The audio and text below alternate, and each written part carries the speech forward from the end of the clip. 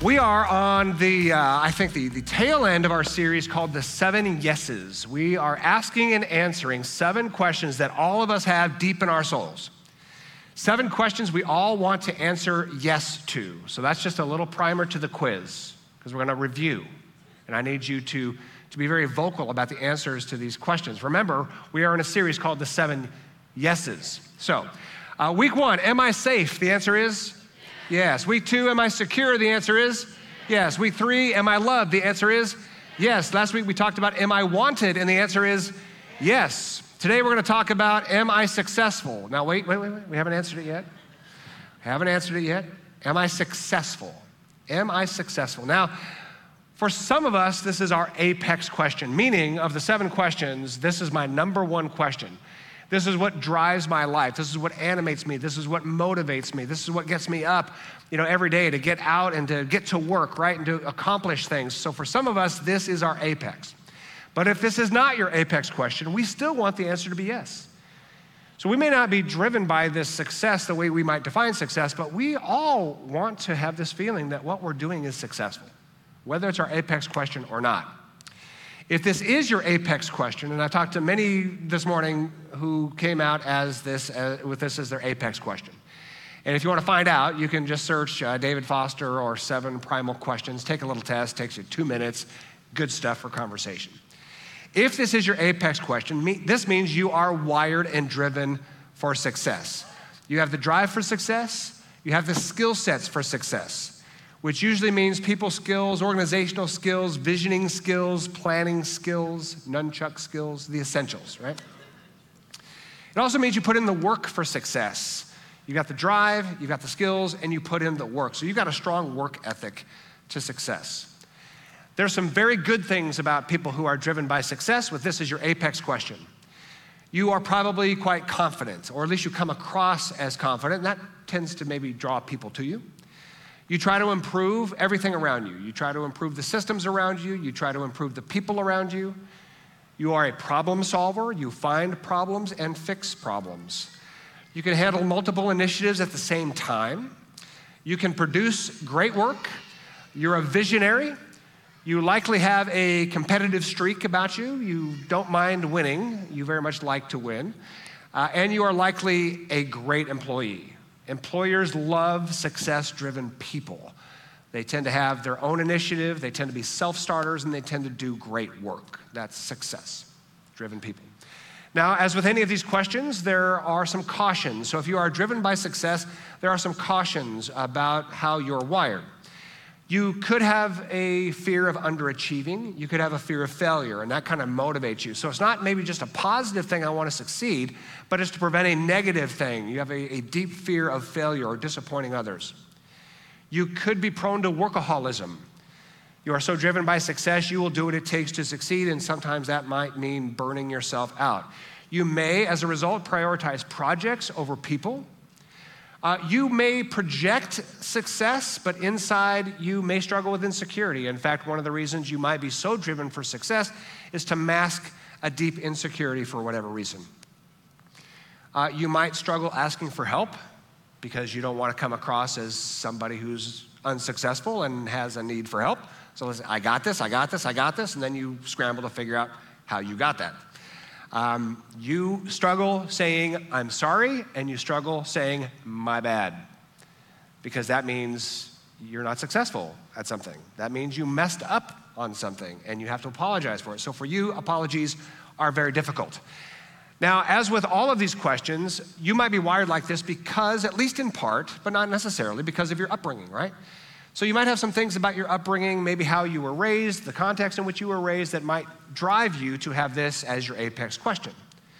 So for example, you might have had caregivers or parents who rewarded you only for performance, pushed success and rewarded you for success, talked about your success. And so you might have had parents that when they talk about you, only talk about your achievements. And that might sound good, it might sound positive, but it's really kind of not. Because what are you saying? You're saying, I value your achievement, I value your grades, I value your success, I value your performance, but we're not really talking about, well, who you are, just the fact that you're my son or my daughter. So it could be a very performance-driven upbringing. rewarding for performance, rewarding for success. Winning or losing might have been very important in your upbringing. But not only that, there could be an upbringing that maybe had some neglect. You weren't paid attention to so much. You might have felt forgotten. You might have felt on the edges. And so you're driven by success, not because it was a performance-driven household, but because it perhaps was a neglectful household. And you've made the decision, despite my upbringing, I'm going to succeed. I'm not going to be defined by this, neglectful upbringing. I'm going to kind of show them, and I'm going to be successful despite the way I was raised. Make some sense? One of our friends was very honest this last week about why they are driven by success and why this was their apex question. It's in part because she grew up poor. And she just made this decision, even in her youth, I will never again be poor. So whatever it takes, we're going to be successful, right? So there's a lot of reasons that our upbringing or experiences, or maybe even just our DNA, how we're wired, that might drive us to success. Now, when I saw the 7 primal questions, when I read number 5 here, am I successful? I thought that for sure is my primal question, 100%. Because I've kind of got this entrepreneurial streak. I've sort of got this drive to succeed at the things I do. And so when I was 17 years old, for example, I thought, you know what? I can go work for a construction company, because I knew I had to work my way through college, or I could just own a construction company. Let's just own a construction company at 17 years old. And you might think to yourself, for those of you who know the business, can you have a contractor's license at 17 years old? And the answer is no. 7 yeses, but this answer is no. You cannot have a contractor. Did that stop me? Not at all. Let's buy some tools, let's start marketing, hire some people, rented a shop down the road here, and we just got to work. And we did a lot of stuff, became kind of a regional company without a contractor's license. Now, this was late 80s, early 90s, so it wasn't quite as stringent, but still, we stopped doing illegal things around here at least a month or two ago, so we're past that now, right? But for those people who are success-oriented, you'll do what has to be done, right? Now, hopefully not breaking the law like I did as a 17-year-old, right? But it's been a long time. I think it's past the statute of limitations, so I think we're going to be good. When I transitioned from there to full-time ministry, it's like, well, why do just normal youth ministry? Why not be over the top? And we did such over-the-top things around here, and we had a lot of fun. I would never approve one thing we did back when I was a youth pastor. It was just so ridiculously over the top. And then we started producing media that was sold to thousands of churches nationwide. What else can we do, right? And let's put our all to it. If you're going to do something, why not be successful at it? And even when I was asked to become the lead pastor here in 2005, we were, getting kind of older, and we weren't all that diverse. And so we moved over to the campus here, and let's get younger people, and let's make this more diverse. Let's start a rescue mission. Let's get this little mom and pop church school into this regional school, and let's make it the premier school, private school in the Inland Empire. I mean, why not? If you're going to do something, why not be successful at it? And not that, we've achieved all things or, are the model for all that, but the drive to succeed is there. And I got to tell you, even for, church, we've got so many people here who are driven to succeed in a healthy way. What Carissa does to lead our ministry team is phenomenal. And what Cherie does in terms of all the details of all the operations and organization. And I'm telling you, everything that happens here is not by accident. I mean, these musicians, they take incredible care with every note and every vocal, slides and tech. They spent 2 months on the drum mix here, 2 months on the drum mix, absolutely analyzing every little piece of the drum mix and added a couple little pieces of equipment so that it just gets better and better and better. And why not? People driven to success do those kinds of things and pay attention to those kinds of details. Now, can you have a company or a ministry or anything with all success-driven people? What's the answer? No, it'll be the least successful place on earth, right? Because everybody's going to burn each other out. It'll be too competitive, and people won't feel valued. So there's a time and a place for every single one of us, no matter how we're wired. But success-driven people have a unique and wonderful contribution. So let's start with a question. Is this the definition of success? Let me show you.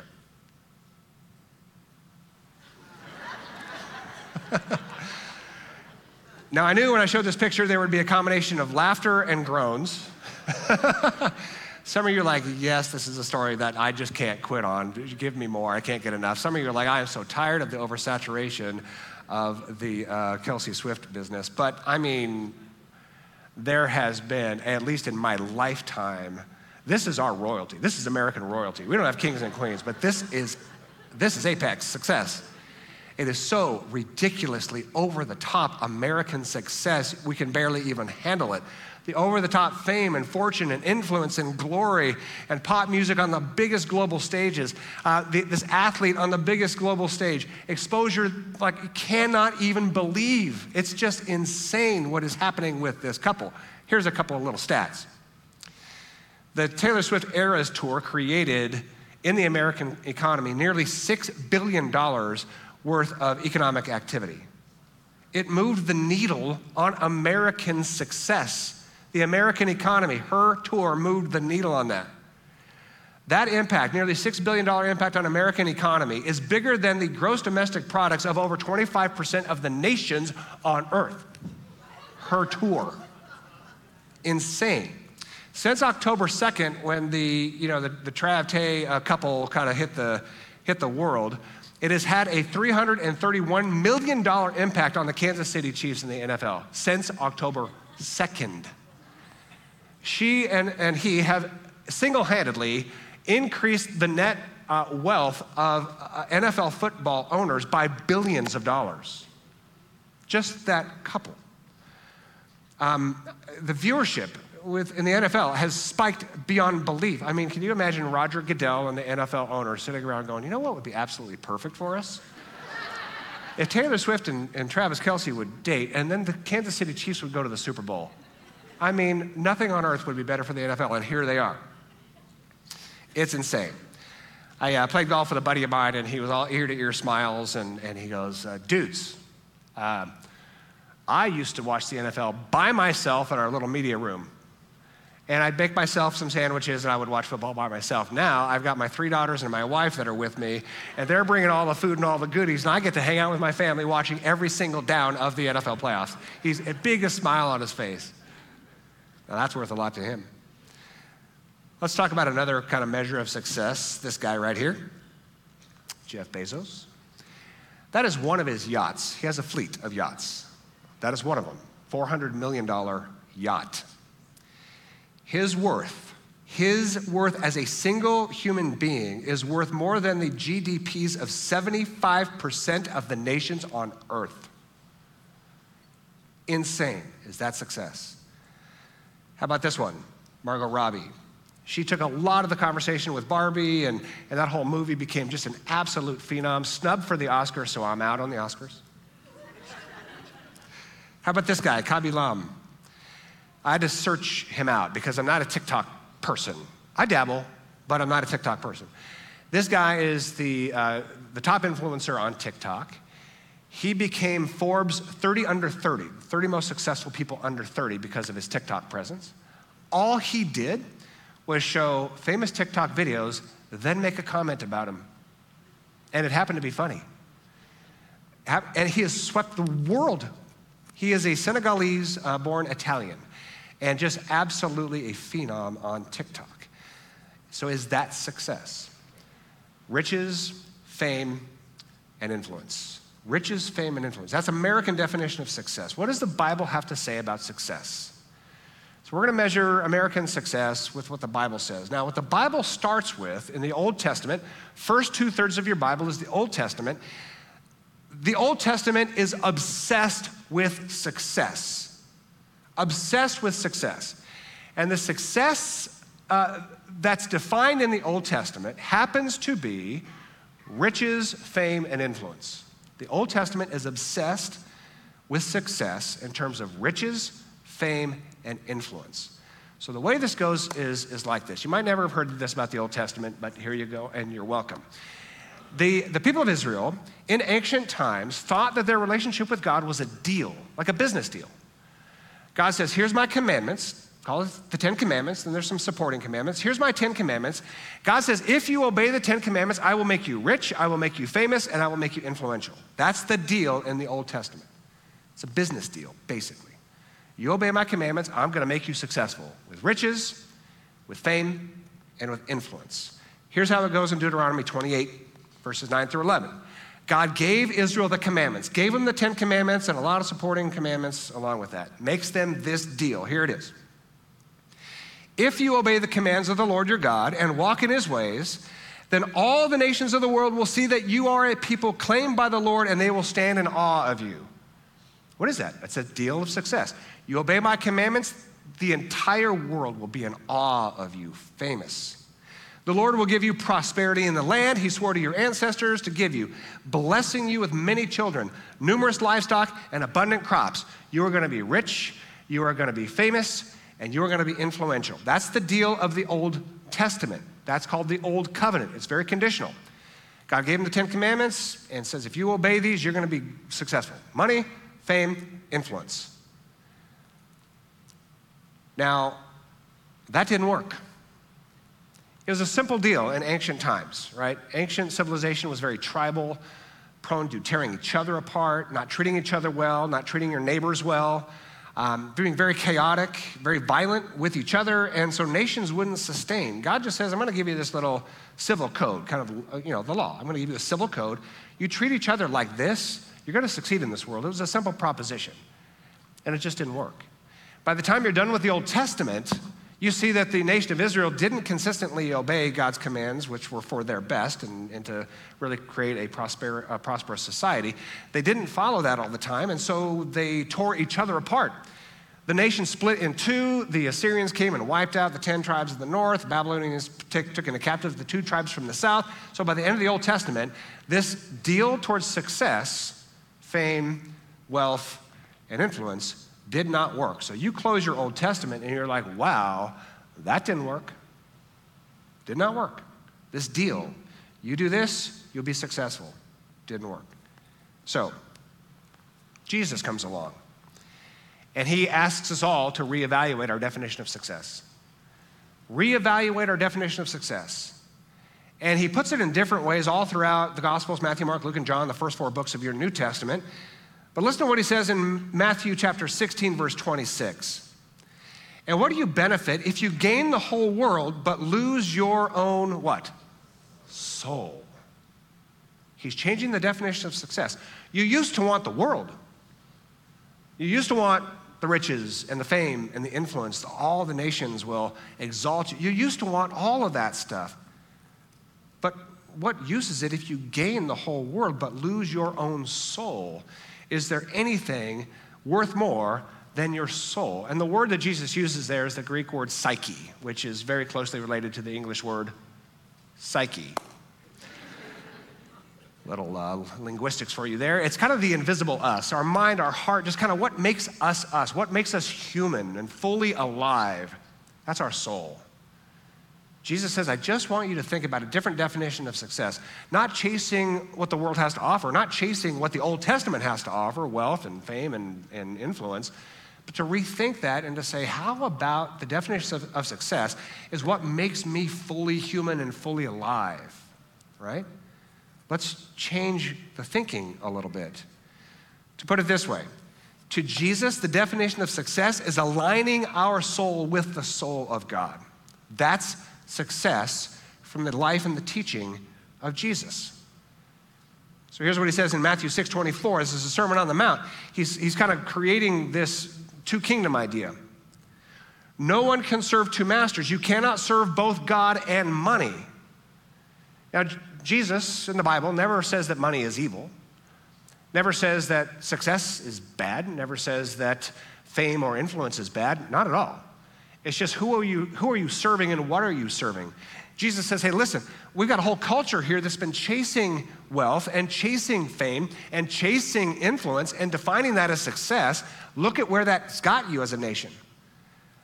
I mean, as much as I love our country, we are still chasing that definition of success and celebrating that definition of success.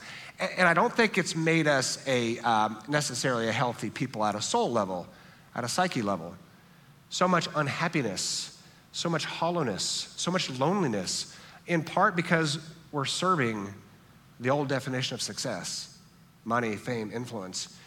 Jesus says you can't serve 2. Now, there's nothing wrong with any of that stuff, but what are you going to serve? And Jesus is saying, why not serve the soul level stuff? Why not serve and pursue a different definition of success, aligning our soul with the soul of God? So let's look at a couple more examples of people that are famous, but perhaps have given their lives to pursuing the soul of God. It's Black History Month, and we'll celebrate that throughout the month, church and school. So let's take a look at arguably the most famous civil rights activist, Martin Luther King. Not known for his wealth, but there's a soul-level journey there, right, of civil rights to a people that were marginalized, abused, and oppressed. It's a remarkable story, a soul-level story. Here's another picture. Malala Yousafzai. She is Pakistani-born, but born in a territory of Pakistan that was ruled by the Taliban. The Taliban prevented women from education. She and a whole group of women decided to be educated despite the Taliban laws. She went to school, and she advocated for girls to go to school. And then on the 9th of October, 2012, Taliban sent soldiers to assassinate her and other girls who were also activists. And by just what could be the hand of God on her life, she survived. And she continues to be an activist today for the rights of women to be educated. Is that successful? They're not known for their wealth, but is that successful? What's the answer? Absolutely. How about this woman here? You know who she is? I don't either. I Googled random woman on earth. And this picture showed up, and I thought, her face seems interesting. I don't know who she is. She could be famous in some circles. I have no idea. She's just a random woman on Google. By random chance, you might be here this morning. I wouldn't know. I don't know who this woman is. So she's not famous. She may not be rich, but is she successful? So is this woman successful? If her heart is, over the course of her life, aligning more with the heart of God, then it doesn't matter if she's rich, it doesn't matter if she's famous, it doesn't matter if she's influential, she's successful. I loved Evan's story, and believe me, I can sympathize with what it's like to be very frustrated over little things, like moving cars in and out of a garage and all the annoyances of life, right? I totally get that. You can just kind of be grumpy. But then to have the awareness, there's a spouse, a wife in there, and 2 kids, and my life is good. My life is successful. It's a good spot to be. It's a great spot to be. The Apostle John details success. 2 definitions of success. He's the best friend of Jesus, saw every minute of the life of Jesus, even the most, kind of intimate, private, experiences. He was in Jesus' inner circle. He saw it all, heard it all. And so he writes in his letter, 1 John, what is success? And he says this, do not love the world, nor the things it offers you. For when you love the world, you do not fully experience the love of the Father in you. So he's drawing a comparison. If you love the world, you're chasing after the success of the world, you're chasing after the wealth and the fame and the influence. Nothing wrong with those, but if you're chasing after those, that's just an empty and hollow and temporary kind of thing. He says, on the other hand, a definition of success is to know and experience the love of the Father, and that's what we've talked about this entire series. If we know we are loved and know we're accepted, just knowing the love of God, we can feel, there's a success there. I just know the love of God. He cherishes me, and I can take great pleasure in that. And then maybe I could start moving his heart forward in the people around me. That I can get my soul aligned with the soul of God. And so he declares me successful just because of who I am, not because of my performance. So I can feel successful just being a child of God. And then I can start over time just kind of moving his heart forward with the people around me. Family, workplace, neighborhood, wherever. He goes on to say this, for the world offers only a craving for physical pleasure, a craving for everything we see, and a pride in our own achievements and possessions. These are not from the Father, but from the world. These are the world's values. Again, nothing wrong with it, but there's a better definition of success. Knowing the heart of God for me and moving the heart of God forward over the course of my life. It's pretty cool.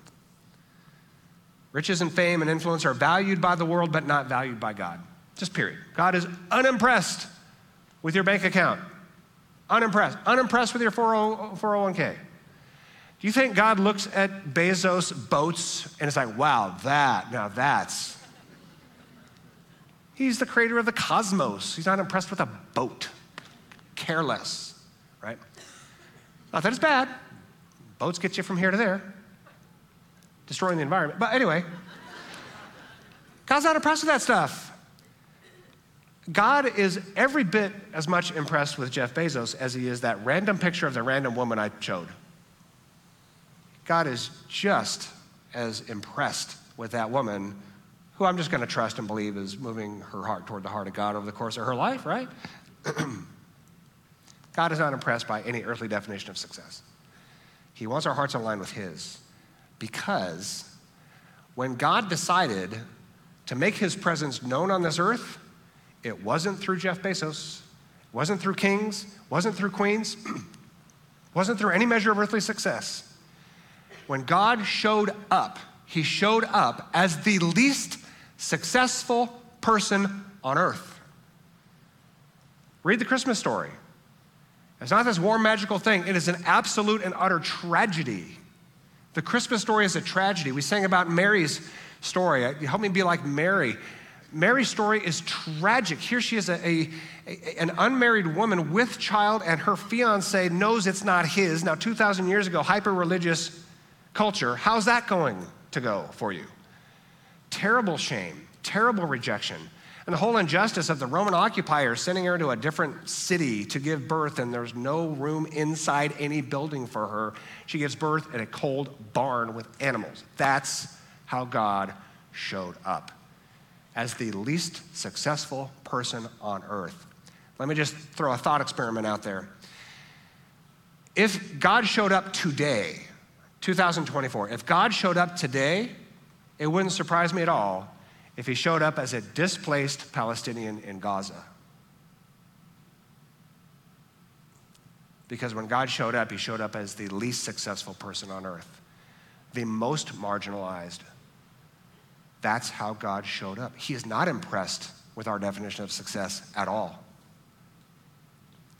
Here's the way it's put in 1 Corinthians 1:28. I love this. God chose things despised by the world, and he's talking first about Jesus. God chose things despised by the world, things counted as nothing at all, and used them to bring to nothing what the world considers important. So here's this lofty definition of success that's found in American culture, that's found in the Old Testament, that's found probably in most of us at some level. Wealth, fame, influence. God showed up as nothing, the least successful person on earth, despised, rejected, right? That's how God showed up. And over time, what the heart of God wants to do is to make nothing the things that were considered something. So to just say the fame of Travis Kelce and Taylor Swift, fine. But is it really anything? Don't put it down, but is it really something to go, ooh, Jeff Bezos' boat. It's a boat. Is that really something to be jealous of? Oh, he gets to ride on that boat, How about we make the things that we measure as success over time, just reduce that value, and over time increase the value of what God treasures. And that is the value of love, and the value of people, and the value of helping people in need. There's this very interesting little story in Mark. It's actually in Matthew, Mark, and Luke. It's in all three of the synoptic gospels. It's the story of the rich young ruler. And it's a really quick title, right? Rich, young, and a ruler. So he's got it all, right? He's got all the measures of earthly success. And he's also very religious. He's following the commandments. And so he's thinking he's something. I'm rich, I'm young, I'm a ruler, and I'm keeping all the religious commandments. So he comes up to Jesus, probably with a little swagger of somebody whose apex question is, am I successful? Comes up to Jesus and says, Jesus, am I missing anything? And I'm sure he was hoping to hear, no, you got it all. You're rich, you're young, you're a ruler, you're hyper-religious. And Jesus, Mark 10, felt genuine love for him. And I love this because this guy's going to get it wrong here in a minute, right? But Jesus loves the rich young ruler. He wasn't there to make him feel bad. He wasn't there to condemn him, but he knew he was chasing the worldly definition of success. And let me just say, as a quick side note, being hyper-religious is a worldly definition of success. I'm going to be successful in my religion and the most obedient, and I'm going to look down on you. It's all the same stuff, right? Look at me. That's his whole life. Look at me. What am I missing, Jesus? So that more people can look at me.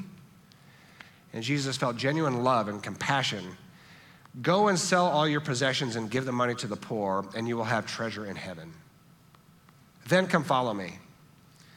At this, the man's face fell, and he went away sad, for he had many possessions. Let me be clear, crystal clear. Never in the Bible is the standard selling everything and giving it all to the poor. That is never the standard in the Bible. I'm not going to ask you to do that today, and I'm not going to do that today. Right? We're called to be generous, but never is there the standard, sell everything and give it all to the poor. But Jesus knew this man's heart. He was chasing worldly success, riches, fame, influence, and religion. Jesus knew he was serving the wrong master, and he just wanted to introduce this concept that success can be aligning with the heart of God, which is to help the poor, help people in need.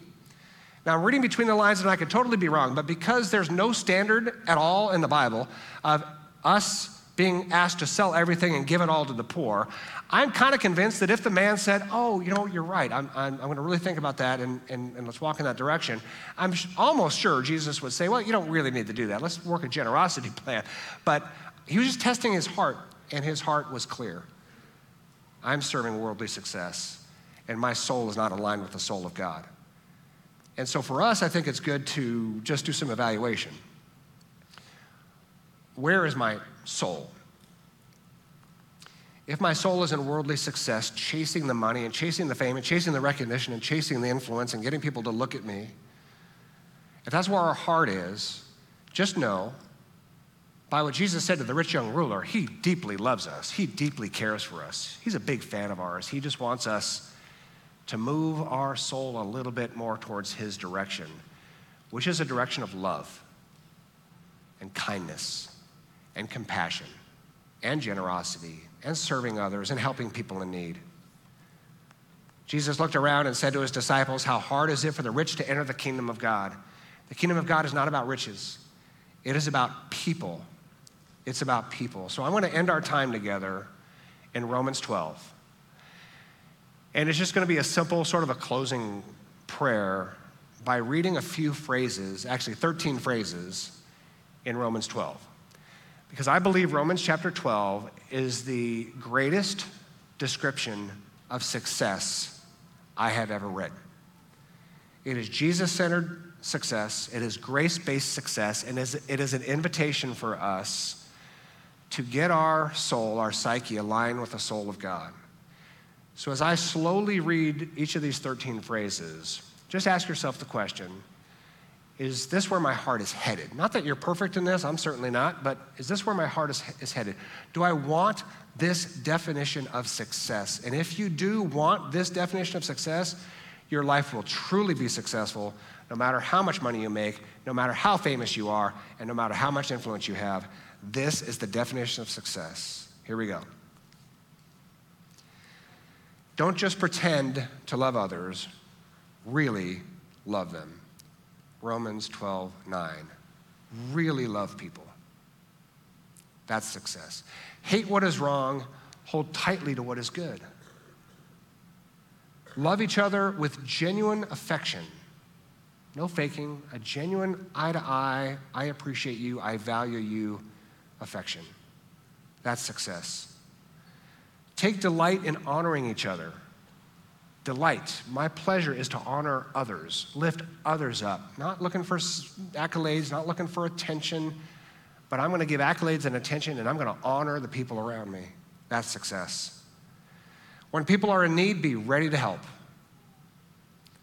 Always be eager to practice hospitality, just being a welcoming person, no matter where you are, welcoming people, no matter who they are.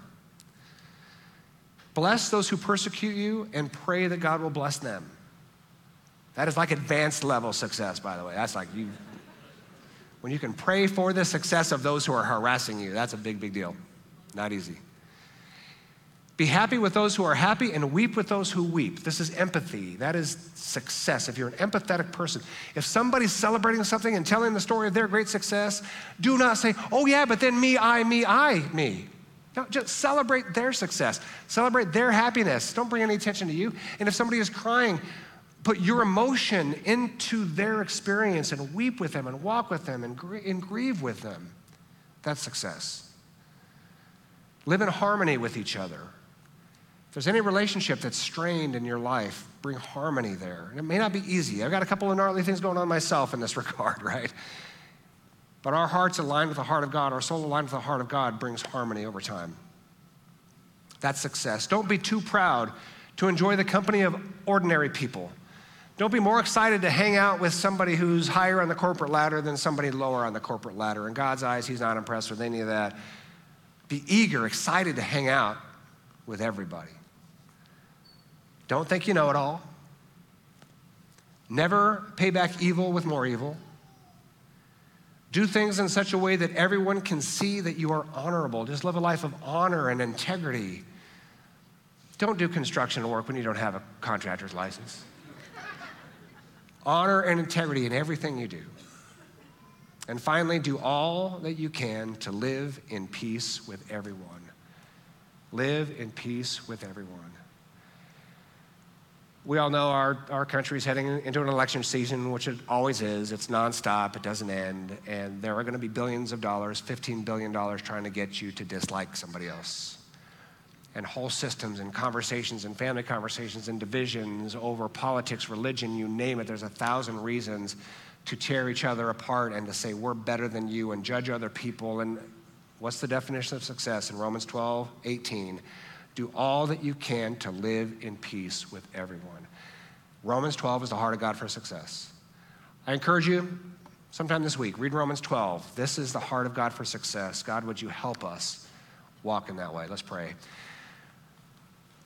God, this world offers so many things, shiny things, expensive things. And so much money and attention is steering us in the direction of riches and possessions and fame and influence. Would you help our heart to kind of decouple from that and start to long for a different definition of success? To know that we're loved by you without condition, that you look upon us and you declare success over our lives just for being alive and thinking these thoughts and wanting to be more and more like Jesus, even in small and simple ways. To be loving, to be kind, to be hospitable, to be forgiving, to be welcoming, all these things we see in Romans 12. May our hearts align with your heart and seek this kind of success to make this world a little bit of a better place. In Jesus' name we pray, amen.